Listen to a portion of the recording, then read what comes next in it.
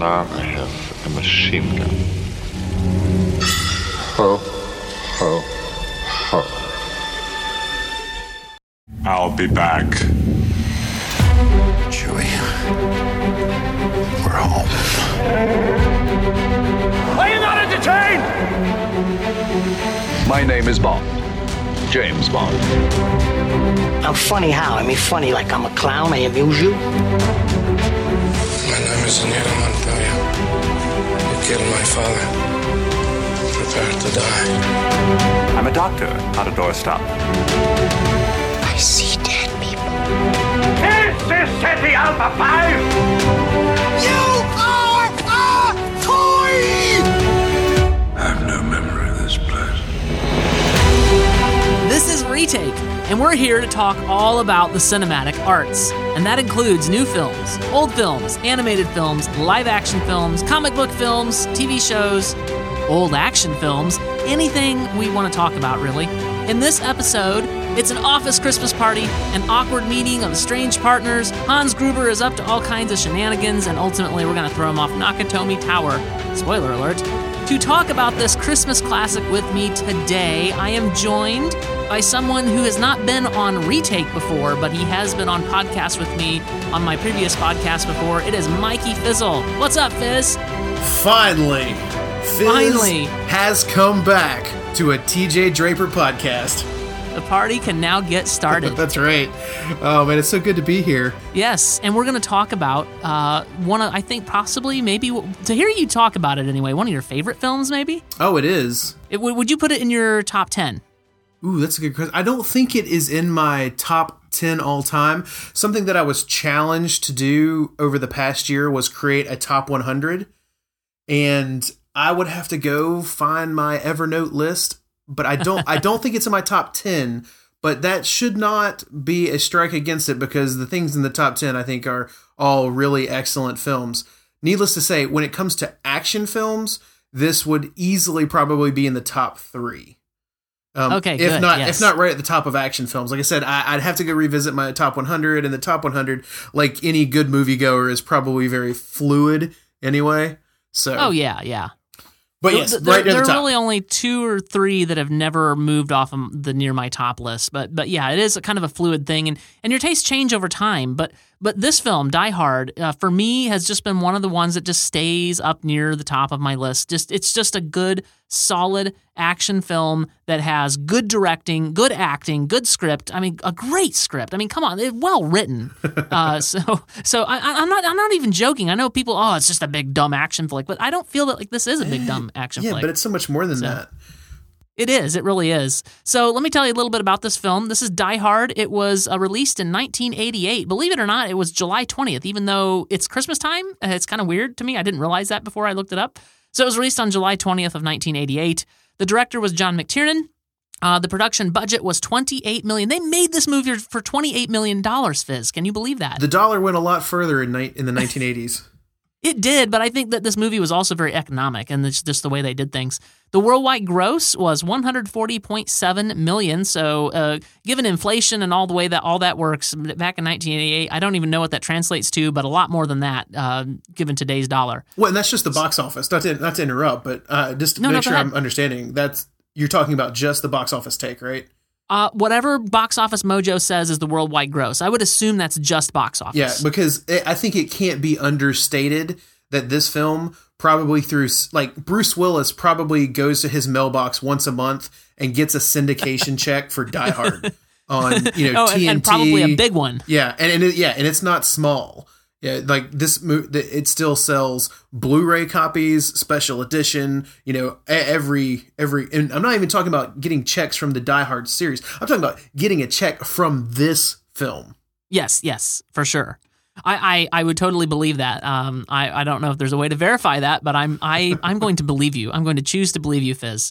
So yes, Bruce Willis is cashing in on this. He is the star of this show as John McClane. Bonnie Bedelia, I did not practice this before I went into here. She plays Holly Gennaro McClane. Reginald VelJohnson as Sergeant Al Powell. Al Powell, that's a tongue twister. Paul Gleason, Deputy Deputy Police Chief Dwayne T. Robinson. What a jerk. William Atherton as Richard Thornburg. Hart Bachner as Harry Ellis. He's also a jerk and kind of a sad character. James Shigeta as Joseph Yoshinobu Takagi. Alan Rickman as Hans Gruber. Best bad guy ever. And Devereaux White as Argyle. I hope I'm saying his first name right. I really don't know. And the composer was Michael Kamen. Now, Fizz, this movie, it's one that I revisit every year. You were talking about how they've made so much money off it. Certainly they've made money off of me. I've purchased it in a couple of different forms. Yep. I watch it. It's part of my Christmas list of movies that must be watched in December. And it has now been watched, man. What about you? Well, I would say we talked about before, where does this rank, on whatever list? And while I can't remember where it is in my top 100, and I can pretty much guarantee it's right near the top of my action movie list. I, without a doubt, without hesitation, can tell you that this movie is at the top of my Christmas movie lists. It is my favorite Christmas movie, and this is the part of the conversation where if I'm having it with a Joe guy off the street, that we can debate: is it a Christmas movie? Is it not? I'm so convinced that it is. My confirmation bias wouldn't really hear it any other way. So I freely admit that. But I love it. It's something that since I've been married, I only think we've missed maybe once or twice due to either illness or extenuating circumstance. But my wife, we go to our church's Christmas Eve service, and we come home and we watch Die Hard by the fire, stockings hung, ho ho ho. Now I have a machine gun, and go to sleep with dreams of Bruce Willis sugar plums in our head. So. It is wonderful. I love that my wife watches this film with me. I often say, is this the best Christmas movie or the greatest Christmas movie? Not only that, but it's something that I did not realize how influential it was until I went back and started doing some research on the film for because this was our Christmas episode on my podcast, Real World Theology, I think last year or the year before. Yeah, I have a vague memory of listening to that, and I think that must be why I thought, he loves this movie. Maybe I'll have him on the show. It's basically an hour and probably 15, 20 minutes of me talking about how much I love this movie, and other people were there just to listen to it. Exactly. So I apologize in advance, and I'm probably going to be doing that again. But no problem. Like really looking back into the film, I didn't realize there were some things that happened, or the things about this film that actually. Not just make it like enjoyable. It's not just fun. It's not just cool. It is actually historic. And I think the thing that surprised me the most is the director. What was his name? John McTiernan. Yeah. So this wasn't like his only famous movie. Like he's responsible for The Hunt for October, for Predator, 13th Warrior, Last Action Hero, lots of other movies that are like pretty big, pretty famous. But specifically, so he directs Predator in 1987. In 1988, he directs Die Hard. And this is a pivotal and very important thing, I think, to moviegoers, to film buffs, because in 1987, what it looked like to be an action hero was Arnold Schwarzenegger. You're talking like Dolph Lundgren. You're talking, big, muscly, like the guy that's full of testosterone. And he looks like it, and I have no problem with this. I love watching old Schwarzenegger. I like watching like Commando and things like that. But what the shift does is in 1988, we have an action movie with a hero that is not Schwarzenegger, that is not huge, like it's not like muscle bound or whatever. And sure, Bruce Willis is strong, and he's got all kinds of charisma. He's very macho. In the everyman kind of way. But what he does is he does bring that everyman to the film. And from then on, from 88 on, we see a shift that suddenly John Smith off the street can be our hero. He can be our everyman hero. He doesn't have to be, pumping iron and doing all kinds of crazy things, he doesn't have to have like the biggest machine gun, like, ridiculous. Like he can just be the guy with good intentions who's resourceful, and that changes action movies forever. Well, and in this film specifically, like you're saying, like he's such a relatable character. Where with the older action heroes, like you're saying with Schwarzenegger and Sylvester Stallone and these sorts of things, like they're not really relatable. They're like they're like more they're like superheroes. You have them up in this. Yeah, and there's a sense in which Willis is much more. I mean, sure, he's in shape and everything, but he doesn't have these big hulking. Especially when you think of Arnold Schwarzenegger, he doesn't flex his biceps and bust buildings. Yeah. But Willis, more than that, Willis somehow. He's relatable, like muttering to himself things that you'd be thinking, and just almost getting inside your head. And that's one of the things I love about this film. And as you say, it was so influential in moving forward in action films and not just being caricatures of themselves the way they used to be. These big, and not to say there's no testosterone drivenness in this film. Oh yeah. But it's entirely different. It feels entirely different than what you got before. And I think I mentioned, I can't remember if I mentioned before we started recording or after we started recording, so I'll say it again. Like the script to this film is just so tight and well put together, and the line, like it's not dumb dialogue, it's not expositional. It is, I mean, all dialogue has some exposition in it, but it's there that serves purpose and drives things forward. I love this film so much. Well, tell me more about it. Well, so that's the thing. I would say that the hero that we get in John McClane, and the reason that I think this connects with audiences a lot is because it's one of the closest things to an Indiana Jones like action movie hero. And while the Indiana Jones films are to a certain degree action films, they're more like adventure kind of discovery films, which I know I'm kind of splitting hairs there, but like I said, we're talking the difference between like watching Indiana Jones and calling it an action film and watching, like I said, Commando or Rambo and calling it an action film. Like they're obviously a little bit different. So what John McClane does is he brings back that everyman. Like that ultimately Harrison Ford as Indiana Jones is probably going to triumph, but he's not like you said, like busting down a building with his muscles. Like he's not punching somebody to death. Like he's punching somebody, but it hurts him. Like he bleeds. He's not impervious. Yes. He's not larger than life. And what we get, and probably where Die Hard eventually as a series kind of goes wrong, is John McClane is a flawed, weak, susceptible, but strong-willed everyman. And it's like when you get, probably into, to a certain degree, Die Hard with a Vengeance, but really mostly like Live Free or Die Hard and A Good Day to Die Hard. That's when he stops being the everyman and he turns into like a superhero. And those movies don't connect with people as much. They're like, oh, it's an amazing stunt, and obviously he's going to live through blowing up a helicopter or something. I don't even care, because he becomes... or he gravitates away from being the thing that we fell in love with. Yeah, basically, if you want to know whether a Die Hard movie is good, look and see whether Bruce Willis has any hair or not.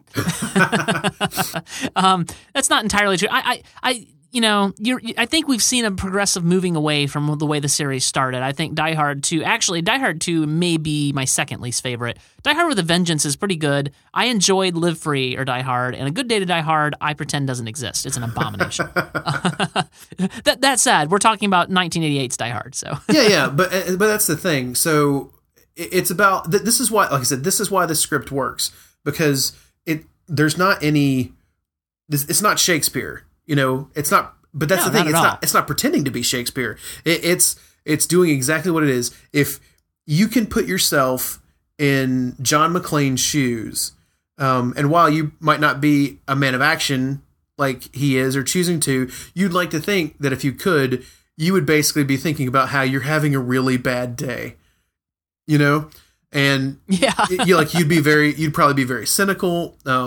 You'd want to kind of have like a one-liner on the bad guy. Like, he's cool, but he's not outrageous. Come out to the coast. We'll get together. We'll have a few laughs. Yeah. I mean, that's how I'd feel. Like, everything in the movie. Well, I think one of the lines, ideas that I kept coming back to when people were pushing back against Die Hard as just a great film, or like an all-time great. I mean, because it's very hard for me to imagine, except for maybe really young people who are maybe spoiled by the fact that we have a lot of good movies these days. I don't know, whatever reason. But most people realize it's a great movie, but all-time great, people push back and say, but there's this bad part, or there's this dumb line. And I would argue that even the bad parts basically fit perfectly and make the film better.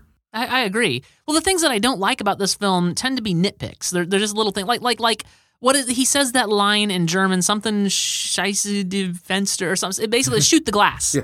And he it's like the German guy can't understand him, so he has to say it in English. Shoot the glass. Like, it's little things like that make in the grand scheme of things, who cares? Well, I mean, there's some dated things in it now. Like the computer system looks like corny and dumb.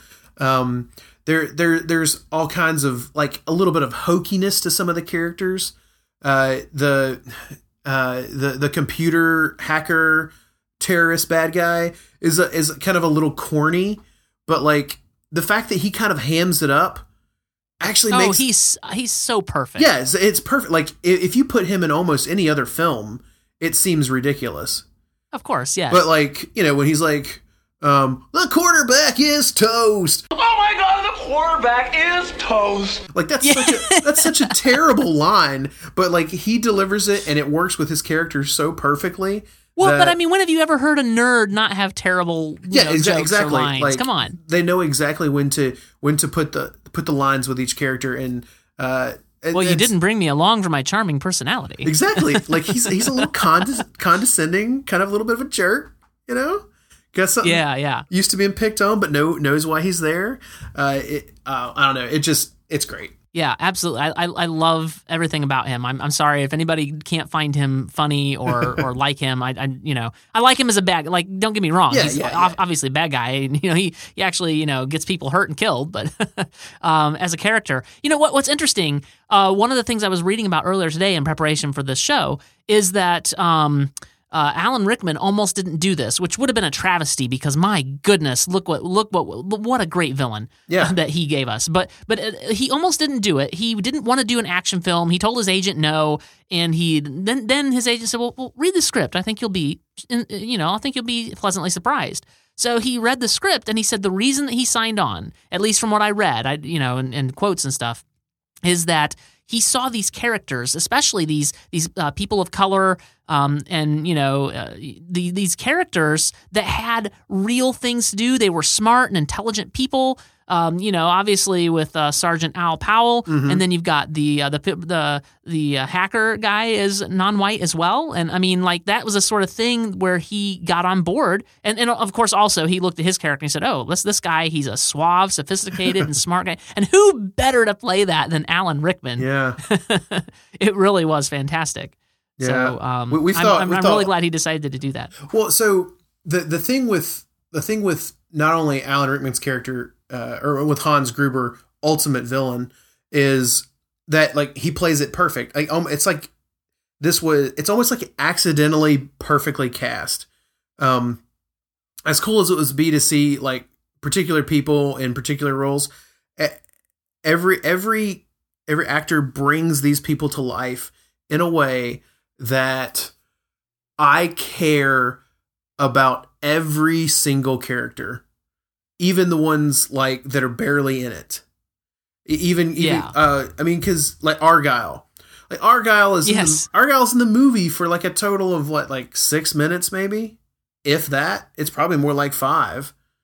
And he really doesn't have a ton of lines, but the script is written well enough that in that short trek from the airport to Nakatomi Plaza, you care about Argyle. Like, totally. You know how many times, like, I just want to sit, like, I want to take a movie that I've seen and, like, grab the screenwriter and be like, just watch this scene and see how much more I care about this guy in a 3-minute car ride than I care about your protagonist for an hour and a half. Like, are you talking about Arrow? I'm talking about so many things. That's the problem. I wish I didn't have to mention, or make that comparison at all, but I feel like there's so many films today that are almost puzzle pieced together. I mean, given because people see them, as long as people are going to see them, why would they change? They show up, they say, "Hey, this is Steve." Who's Steve? Oh, you don't know Steve? Steve's the number one person at Thing and Stuff.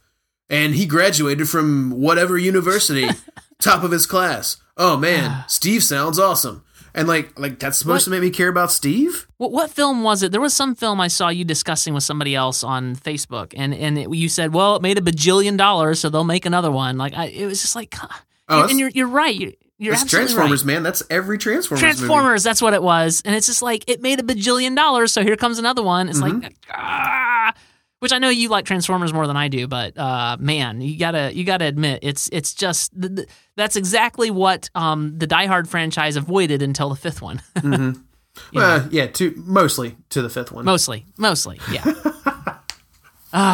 Okay, so since I have you on the show, Fizz, I do want to talk a little bit more about kind of the thematic element. Your podcast is called Real World Theology, so you examine movies from this perspective of what does the story have to tell us. You know, entertainment is not mindless, to coin a phrase. Tell us a little bit about how you feel about the story of this. Why is this story so good? What makes it more than just your standard action flick? Well, I think on a base level, it's something that we've already basically been talking about. At least I've been talking about, and that is with any story, you want to be able to make a connection. And it is really, really easy, more so than, like we've mentioned, with a Schwarzenegger or a Stallone, to connect with Bruce Willis as an everyman character, which is weird because usually the characters that end up being surrogates for the audience are sometimes hollow, and they basically they don't have any almost any onus in their own story. They think about a Luke Skywalker. Luke Skywalker, more or less, especially in the first Star Wars movie until the end, he's basically walking around asking questions, trying to figure things out. And that helps the audience. And being whiny. Yeah, and being whiny. But that helps the audience understand the world they're in. You kind of feel like you connect with Luke Skywalker because you don't know anything about this world either. And when he asks a question, it's the question that you're asking. So it's done really well, but for the most part, he's a surrogate for the audience. I think there's a connection similar to that with John McClane's character, except he is still kind of cool. He's not whiny. So we like him because he's cool. We like him because, like I said, we don't feel like he's an unattainable hero. So we feel like maybe we would emulate that. Again, obviously, hopefully none of us are in a hostage situation in a tower, in LA, but, we like, hey, he's just a dude trying to do the right thing. I can get with that. So ultimately, I think that is the easiest in. Outside of this, I love this as a Christmas movie because if I could tell this story in a different way, I would ask that you use your allegory or imagination a little bit, because I think there's no new stories. There's just repackaged stories, and those packages can be beautiful and awesome. I completely agree with that, by the way. Yeah, so if I tell you a story, I say, TJ, once upon a time, there was a lovely lady named Holly McClane, and she had chosen worldly gain above her first love. But John McClane, her first love, pursues her across the country. He desires to bring peace to a fallen world of Nakatomi Tower. He desires to bring reconciliation to his family. Despite being attacked not only from terrorist demons, but also by the people who swore to serve and protect. I mean, we can think of them as the Pharisees of law enforcement. Nice. In the end, we see him remove a Rolex watch, symbolizing the victory over the idols of this world, and in the process, dispatching the evil one to great depths below. And ultimately, John McClane is a savior, not only to Holly McClane, but to all the people in Nakatomi Plaza. Boy, that sounds like a familiar story, Fizz. Where did it come from? Tell me more.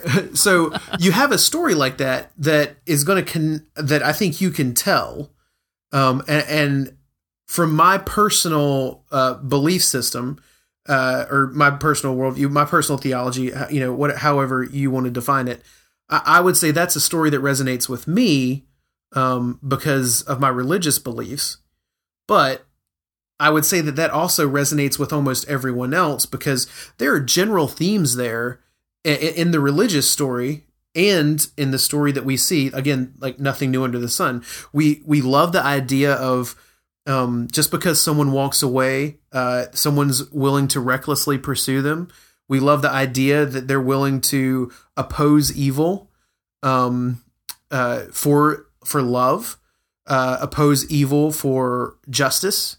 We love the idea that, we revel in the idea that there are bad things in the world that need to be overcome. We also understand, sadly, that there are good intentioned entities in the world that often do bad things, like we see, the FBI do in this film. Or even, the Los Angeles Police Department. But we also love to see things like friendship. Die Hard is one of the few movies that has that pictures male friendship in a positive, deeper way than just like talking about the weather or playing sports together. You're talking specifically about Sergeant Powell. Yeah, with Al and John McClane. Yeah, so we see the depiction of a male relationship that goes deeper than sports, but doesn't turn. Please tell me more. Yeah, but doesn't turn like weirdly sexual or anything. It just proves that two dudes can care a lot about each other. Which I think is something we don't see depicted very well in a lot of films. We also love thematically the idea that someone forsakes like wealth and power for human connection. And ultimately, like almost every story, this is every Marvel movie, we love to see the good guy win the day and throw down evil.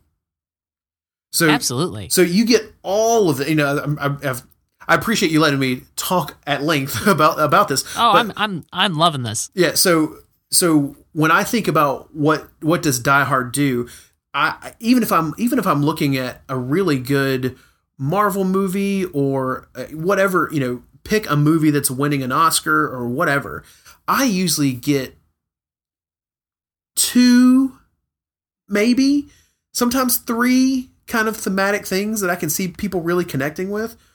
But Die Hard, it runs this gamut. It hits a lot of, it checks a lot of boxes. It hits a lot of buttons. It's connecting with people on all these different ways. Some very surfacey, some in ways that people probably don't realize they're really enjoying. Well, even going back to the Christological allegory, like how many people realize that's what they were watching before you pointed it out? Well, I mean, I knew it was there, but I don't even know if I went as far in my head as you took it, and it all works pretty well. I mean, when you think about it, Yeah, well, I mean, like I said, some of it is a bit of a stretch, and some of it is like not even close to a stretch. And the Christ figure is something that sells a lot of tickets, whether people like Christ himself or not. Like I said, I'm not here to like bang a drum specifically for Christianity. I'm just saying that, well, whether you believe it or not, the idea is awful attractive. And if you don't believe that, go look at box office numbers. Sure, yeah. Your films where the heroes are going to save the day are the ones that do well. And then we can see that, like you said, with Marvel. They're killing it right now. And why is that? Because they're doing superheroes. And you got DC over here. They're doing, what did they just get? Suicide Squad, where they had all the bad guys coming out. And I suppose their numbers were fine too, but everybody pretty much agrees that Suicide Squad is just not as good as what Marvel is doing with their films. And the same, and oh, man, I don't even want to get started about Man of Steel. Just take that train and bring it on back, man. You don't. Yeah, even... we're gonna derail that train right now. so Die Hard, yes. Yeah. So I would ask you this, TJ, not to take over your show. No, he's good. But I wonder, because I feel like I have talked about it at great length now. Like, what is it about Die Hard that makes you want to watch it every year? What are you connecting with? I love the down-to-earthness of John McClane, and this is kind of the interesting paradox that happens when you have these stories that have a Christological figure, such as John McClane. In many ways he is, but in other ways he's also us. He's also a character that we connect with. Like when he, in the beginning of the film, near the beginning, he's washing up, in the bathroom with Holly there talking to him, and they get into a fight. And immediately, as soon as she walks out, she has to go, rally the troops or whatever with Takagi. And as soon as she walks out, he starts beating his head against the door frame. He goes, "Good going, John. Real smart, real good." There's this self-awareness. Like he realizes instantly that what he did and that was stupid. It doesn't matter how right or wrong he was or she was. What he did was dumb. He got into an argument right away with her, and it just was. And there's a sort of thing like, I know neither of us have ever been in an argument ever with our wives, but Never. If we were to get in an argument with our wife, just theoretically, let's say, what tends to happen is we're like, that was stupid. Why did I say that thing? Why did I get upset? It was nothing, and so you connect with him on this level and you're like, yeah, that is stupid, John, but I do the same thing, So there's that you connect with John McClane. There is this whole, like every time John McClane saves Holly and, he finally gets the watch off her wrist and plummeting down to the depths goes Hans Gruber, like, spoiler alert, for a film in 1988. Sometimes I even just like, yes, out loud. It's just, I love to see that triumph, everything we've been talking about. I don't know that I have anything new to add that you haven't already said, but that's what I love about this film. And obviously I do love the down-to-earth nature of the action film. Like, so many action films, especially these days, you got all the CGI, everything is all, it's almost too clean and pristine. And this film, it's because of the era it was made in, it was all practical. And there's a certain way that this film is shot. It doesn't feel frantic, but it's not slow. It doesn't feel, it all feels just right. Everything about it, it's a great directing of action. John McTiernan really nails it with this film.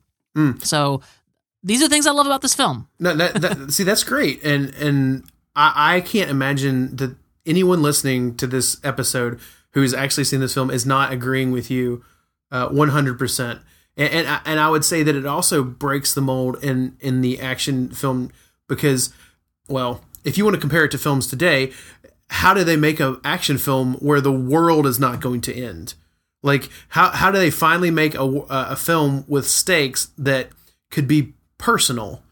Like we see so many action films and it's like, oh, they're going to shoot a nuclear weapon somewhere. They're going to raid. As much as I personally like Age of Ultron for various reasons, we've lifted an entire city out of the ground and we're going to use it as a meteor thing to do. Yeah, Ultron's plan, to use a phrase that his creator used, not a great plan. Yeah.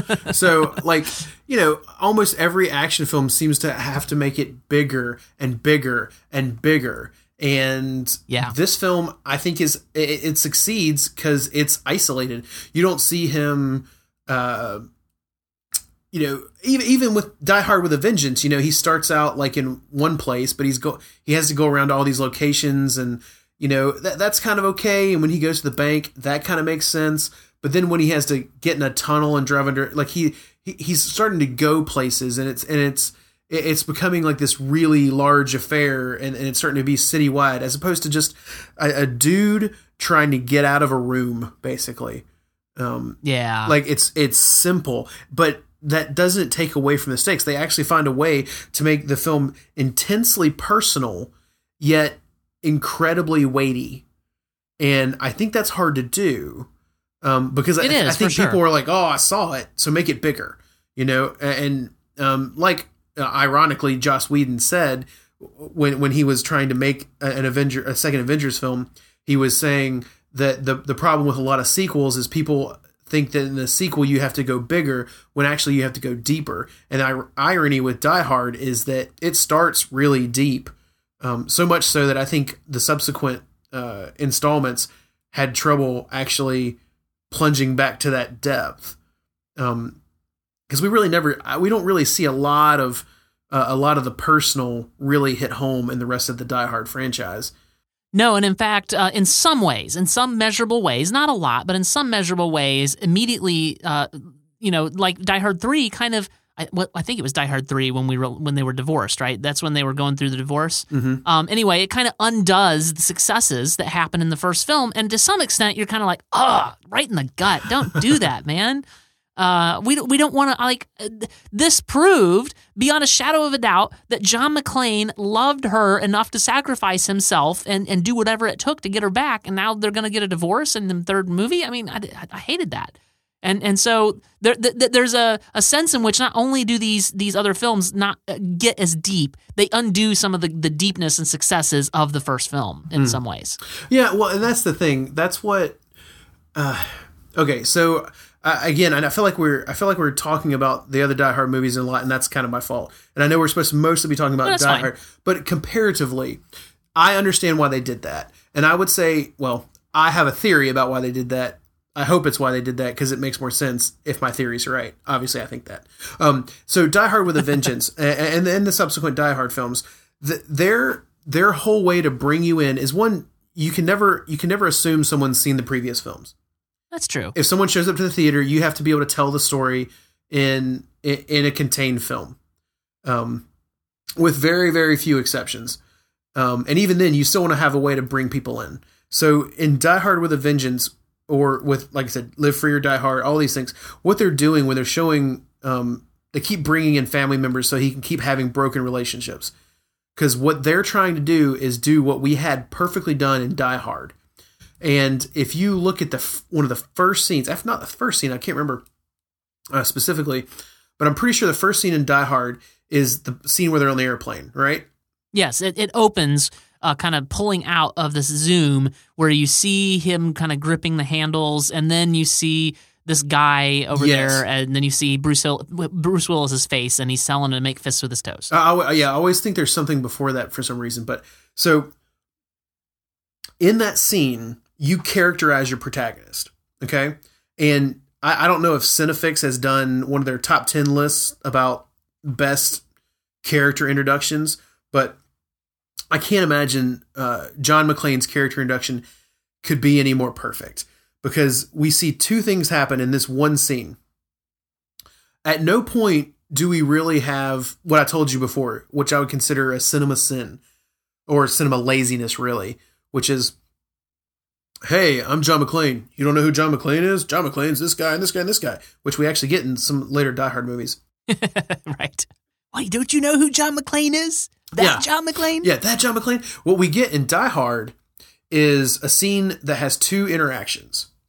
The first interaction with John McClane, we instantly connect to him because he obviously has a fear of flying. So the first thing we learn about John McClane, just through his actions, and his first interaction, is that he is not a superhero.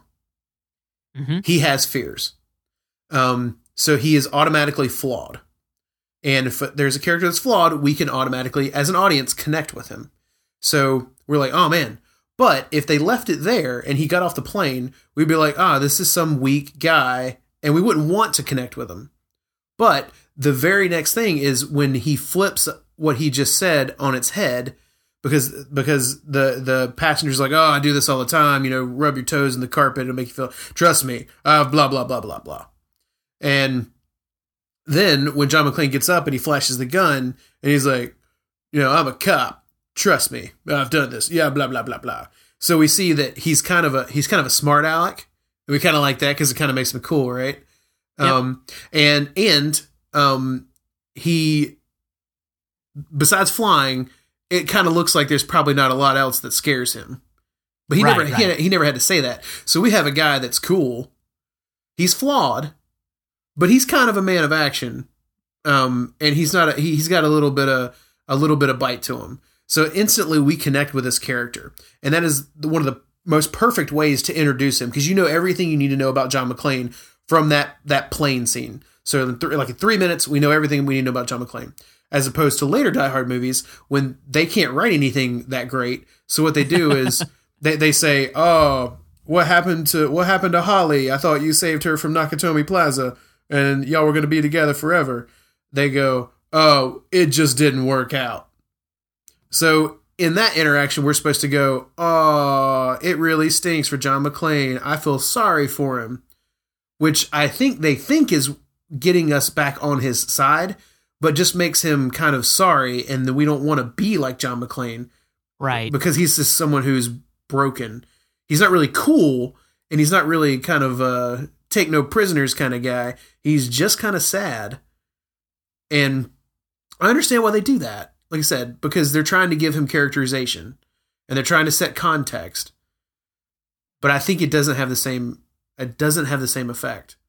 And I say all that very lengthily to say that one of the first things that you said on this episode, TJ, I think kind of sums it up a lot, and it's just really, really well written. I would take this script and model almost any part of it for, like, if you're writing a screenplay and you're stuck at any one particular step in a movie, be like, what did Die Hard do?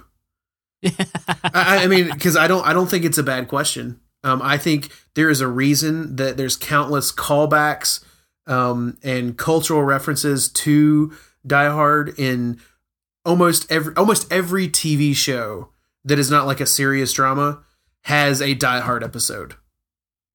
It's just interesting. It's a thing. It's a cult. It's super culturally relevant. It's culturally penetrated, and I think it's because it set the bar. And yeah. Do you have an example of any specific episodes in mind?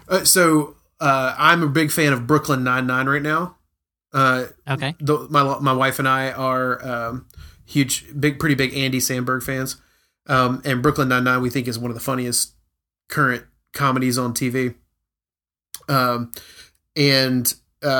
Jake Peralta, Andy Samberg's character, is obsessed with Die Hard. So it's like a running joke through the entire series. And then he keeps making fun of his buddy all the time because they always say the famous Die Hard line wrong. Instead of, yippee-ki-yay, mother lover. They keep calling it other things because it's on network television, so they can't obviously say the line. So they keep being like, yippee-kayak, other buckets. And he's like, and he's like, that's not right. He's like, oh, I'm pretty sure I nailed it. Things like that. It's, there's examples of this in Community, another all-time great comedy. So like I said, there's all the time you'll see people slowly referencing someone in a comedy will show up in a wife beater, and that's all they'll need. And that they're doing like a John McClane kind of riff. Yeah. And it's great. And I think it deserves it. I think, imitation is the highest form of flattery, and there's a reason that you don't have to set up that joke with anything else but walking in with a wife beater, and you're like, I know what they're trying to do. So someone that I follow on Twitter, and I enjoy following them, I enjoy what they have to say, but they said something very offensive to me today. Or not to me, but I saw them tweet it. And they said that Die Hard is not a Christmas movie. This is the truth. What would you say to this person? Well, some people just want to watch the world burn, TJ. Like, it's like trying to convince me that Shane Black doesn't write Christmas movies, but Christmas is in every single one of his movies. And I think if you look at lots of the films that are actually considered Christmas movies, besides the ones that like directly have like Santa Claus in it, they're not really Christmas movies. They're just normal dramas set at Christmas. So if that's the same thing that's set here, like, at least be consistent with your argument. So, like, one of my favorite examples is, for example, the movie that we're going to be talking about on Real World Theology for our Christmas episode, which is It's a Wonderful Life. Like, go and watch It's a Wonderful Life, which is considered a classic Christmas movie, and I'm completely fine with that. But if you didn't know it was a classic Christmas movie, like, except for the very end, where it kind of happens to be Christmas, like, is that really a Christmas movie? Like anyone who tells me Die Hard isn't a Christmas movie, I say, prove to me It's a Wonderful Life is a Christmas movie. Exactly. Yes. And if they can do that, I can probably use every single example or every single reasoning they use for It's a Wonderful Life to argue for Die Hard. But I've gotten older. I've gotten hopefully a little bit wiser, a little bit more mature, and that's just not an argument that I want to have anymore. No, but we're only having it theoretically on a podcast. Yeah, so I mean, like I said, that's kind of where I would come from, and that's where I come from with most Christmas movies. Like I said, thematically, I think this has anything that you would find in a good Christmas movie. Like I said, we thematically went through it. Heck, it has probably more direct Christ, allegories and allusions than your average Christmas movie, especially ones about like Santa or whatever. Like, where are all the Christ allusions in Miracle on 34th Street? Miracle on 34th Street's of course a Christmas movie because it has Santa in it. Santa! It's got Santa!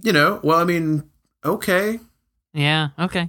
Is that what makes it a Christmas movie? Yeah, so like I said, I think if you take many movies that people think are definitely Christmas movies and you hold them up to the same candle and you hold Die Hard up to that same candle, that same criteria, you're going to find that Die Hard checks off almost basically every single box. So, they can think that all they want, but all they're doing is lying to themselves. There you have it. This and I am on the same page with you. I consider this a Christmas movie because it is set at Christmas and because it has the themes that we've already recounted that make it so good and applicable to Christmas, and it works very well that way. Man, we didn't even get to half the stuff on my list, and we're already at the 45-minute mark.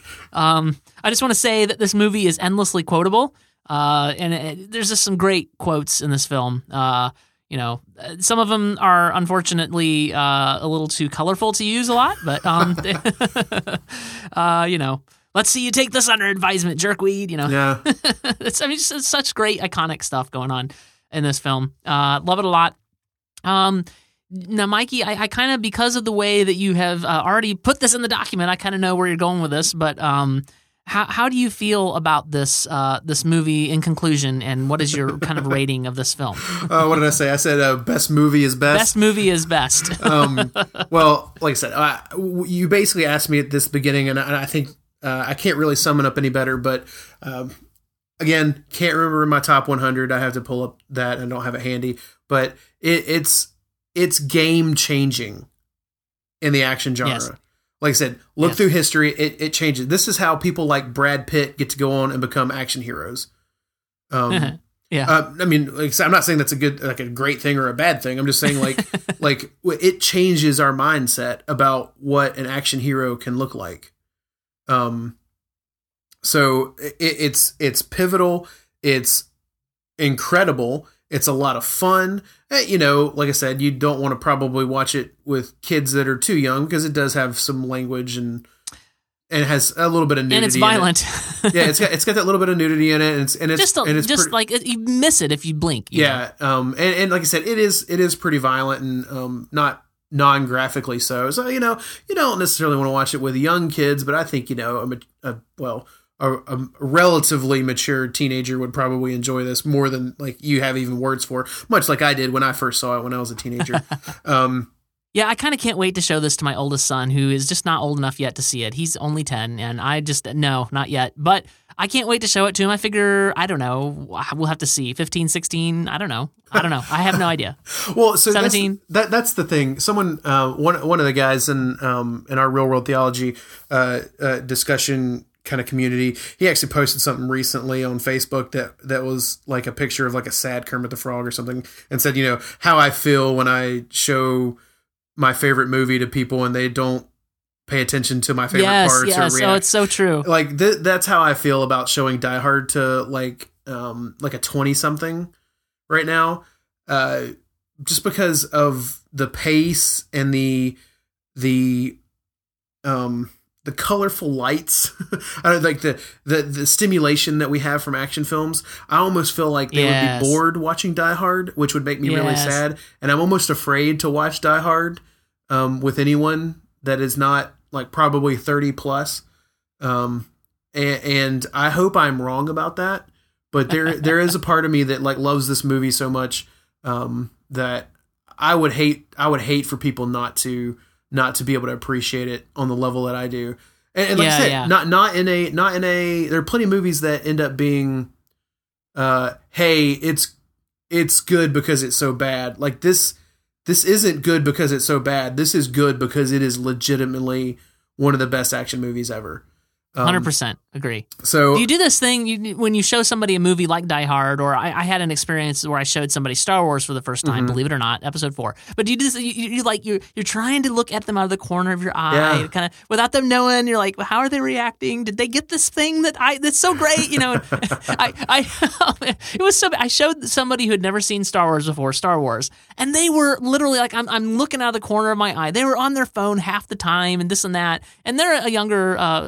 This is a younger person, and I said, so what'd you think? Oh, it was great, I loved it. And I'm like, but how? But how? Well, I mean, anyway, yes. Like I said, I would say that actually probably speaks to a conversation that I think is going to start happening a lot more and more about how people consume film. There's already articles about people trying to watch Netflix at higher speeds so they can, you know, and like I said, I'm not trying to have that conversation, but I think that speaks to a larger conversation where, I mean, and I do this too. I have a young son now, and I find that my time to watch film, even though film is something, or watching film and reviewing film is something that I do with a lot of my time, I still find I have less and less of it. So almost every time I watch a movie now at home, I'm multitasking. And I'm guilty myself, so I understand, but I think there's some films that they're worth putting your phone down. They're worth closing the laptop. I would say if you're watching something, be engaged. Like my philosophy is be engaged in what you're doing. If you're not engaged in doing it, it's not worth doing. That's kind of my philosophy, and I know that's very anti-millennial, and I'm in the millennial age range, but I'm at the beginning of it. So I feel like maybe I'm not quite a millennial, but I feel like so many people miss so much stuff. And this is not an indictment of you. My one kind of thing that I do is I will listen to certain podcasts at a higher rate, of usually 1.5, just because I want the information, and I have a lot of podcasts that I'm listening to. But in general, I would say, and even with my podcasts, I'm still engaged. So my point is, be engaged in what you're doing. If you're not, it's not worth doing. Yeah. And that's my philosophy, certainly for watching something. So, well, I mean, sidetrack. Sorry. Yeah, well, that's what I'm saying. I think it's probably decent advice in general. Be present, and you have examples of you trying to fit more into a busy life. I've got examples of me trying to fit more into a busy life, but all the time. I would say that none of us are ever going to do this perfectly, but I think being present is going to help us enjoy every film a little more, even bad films. You'll probably enjoy it a little more if you can see everything in almost every case. I say that with a little bit of hesitation, but so what happened, the reason I really got serious about this is I used to do this thing where I'd be so busy and I'd be worried about this client or this or that, and I wouldn't completely shut off, and I would go watch a thing, and I didn't remember much about the thing that I was watching, and so I didn't actually enjoy it. So that's when I said enough. When I watch something, or whatever it is that I'm doing, I want to be engaged in it. I want to be present. And I want to do it. So anyway, very serious sidetrack. Well, okay, so but important. Okay, so back on track. I would say that if I think I did rate this movie. I can't imagine. Part of me, because it's an action movie, wants to not give it 5 out of 5 stars. But I think when it comes to action, you don't get better than this. This is the benchmark. So I think we're doing 5 stars, right? Is that what we? Yeah, you have 10 out of 5 in the outline. Well, okay, I have 10 out of 5 in the outline because let's be real, like this is better than 2 action movies. So yeah, well, there you go. So yeah, so I you know, as high of a rating as I could give this would be whatever rating I could give it. A+++, 8 thumbs up. You know, 5 stars. You have 8 thumbs, man. We gotta talk about this. I've actually got 1.5 thumbs, actually. But Okay. But I give it my full endorsement. This is something I didn't know. I'll send you a picture. All right. Okay. Well, so I don't feel like I really need to summarize anything because all my thoughts either you said or I said. And like I said, I didn't even complain about this movie. That's how much I love it. Like the one thing I said could be a complaint, I said I didn't have as a complaint. It just was a thing. Mm-hmm. So I love this film. Like I have a hard time calling any action film like 5 out of 5, but this is just like right there. It's like 4.999 out of 5. Like it's just top notch. You can't really get better than this. I always enjoy watching it. It has not gotten old at any point yet. I love coming back to it every year and just soaking it in. And I love the hero that is John McClane, that is not like out of this world, unachievable. Like strangely, this is one thing I didn't say. Strangely, this film feels in many ways much more realistic than other than other action films. Like I know that some of the scenarios are unbelievable or whatever, but like nothing so outrageous happens in this film that you can't connect with it. Oh yeah. Like I love Marvel films, but let's be real, you don't connect on the same level with the Marvel films because a lot of the stuff like you got Stephen Strange on this other world reliving a time loop. Like I mean, you just can't. There's no way in the world you connect with that. So this movie is you connect with it, and yeah, I love it. I love it to death. 5, for all intents and purposes, 5 out of 5 stars. Yeah, love it to death. So that is going to bring us to the end of this episode. Thank you very much for being here and enjoying this movie with me, Fizz. It was a pleasure to have you on. Man, I just loved listening, hearing you talk about it. Well, like I said, anytime anyone wants to invite me on a podcast where I get to talk and gush about some of one of the best movies ever made, I consider myself lucky. So thanks for having me. You are quite welcome. Would you like to tell the fine folks that listen to this podcast, and they really are good folks, can you tell them where to find more of you, and especially the stuff that we talked about in the middle where we got, strangely for an episode of Retake, very theological? Like people can find a lot more of that on your show. Where can people do that at? Yeah, so I have a podcast called Real World Theology. You can find us at realworldtheology.com. That's REEL World Theology. And what we do, kind of like TJ saying, we talk more obviously from our particular religious point of view, but we mostly focus on theme and connection because we want to know why film not only is successful at the box office, but why people are buying a ticket again. Why are people going to go see it again? Why is it winning awards? There's got to be something besides like, oh, it was technically X, Y, and Z, because they're telling stories, and we believe that story is powerful. And ideally, the entertainment isn't just mindless, even though, sometimes it's fun to go to the theater and maybe turn your brain off for a little while and just watch Bruce Willis be awesome. But like I said, ultimately, we're connecting with it for a reason. And I think scriptwriters know that. I think producers know that. I think directors know that. And I think the ones that we think most highly of, the Scorseses and the Spielbergs, they know that too. They know story is powerful. They know that when you watch a film like whatever, Die Hard, that there's something that you're connecting with, whether you're trying to or not. So we try to look at that, and I think we do a pretty good job. We have a rotating panel of people, and we had a Die Hard episode, I think, like I said, 2 Christmases ago. So if you wanted to start somewhere, that'd be a great place to start. We put out episodes 3 times a month, and I would love for you to come find us there or on Facebook. And I will put, Fizz, if you send me a link to the Die Hard episode, I will put it in the show notes. And if not, I'll try to look it up. But if you send it to me, that'll be easier for me. So, yeah. And both of us love talking about films, and we love to continue the conversation. So if you want to continue the conversation about this film or any other topic, really, with us or with me or with Fizz, you can do that on Twitter. Fizz is at Fizzification on Twitter. That is Fizz. Can you spell that for us? Let's say Fizzification.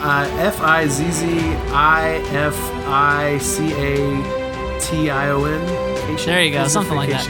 I started to spell it, and I'm like, I just got myself in hot water. I can't spell that. I have to write it. I can't actually say it. That's how my brain works. So, it's phonetic. So, and I am TJ Draper Pro on Twitter.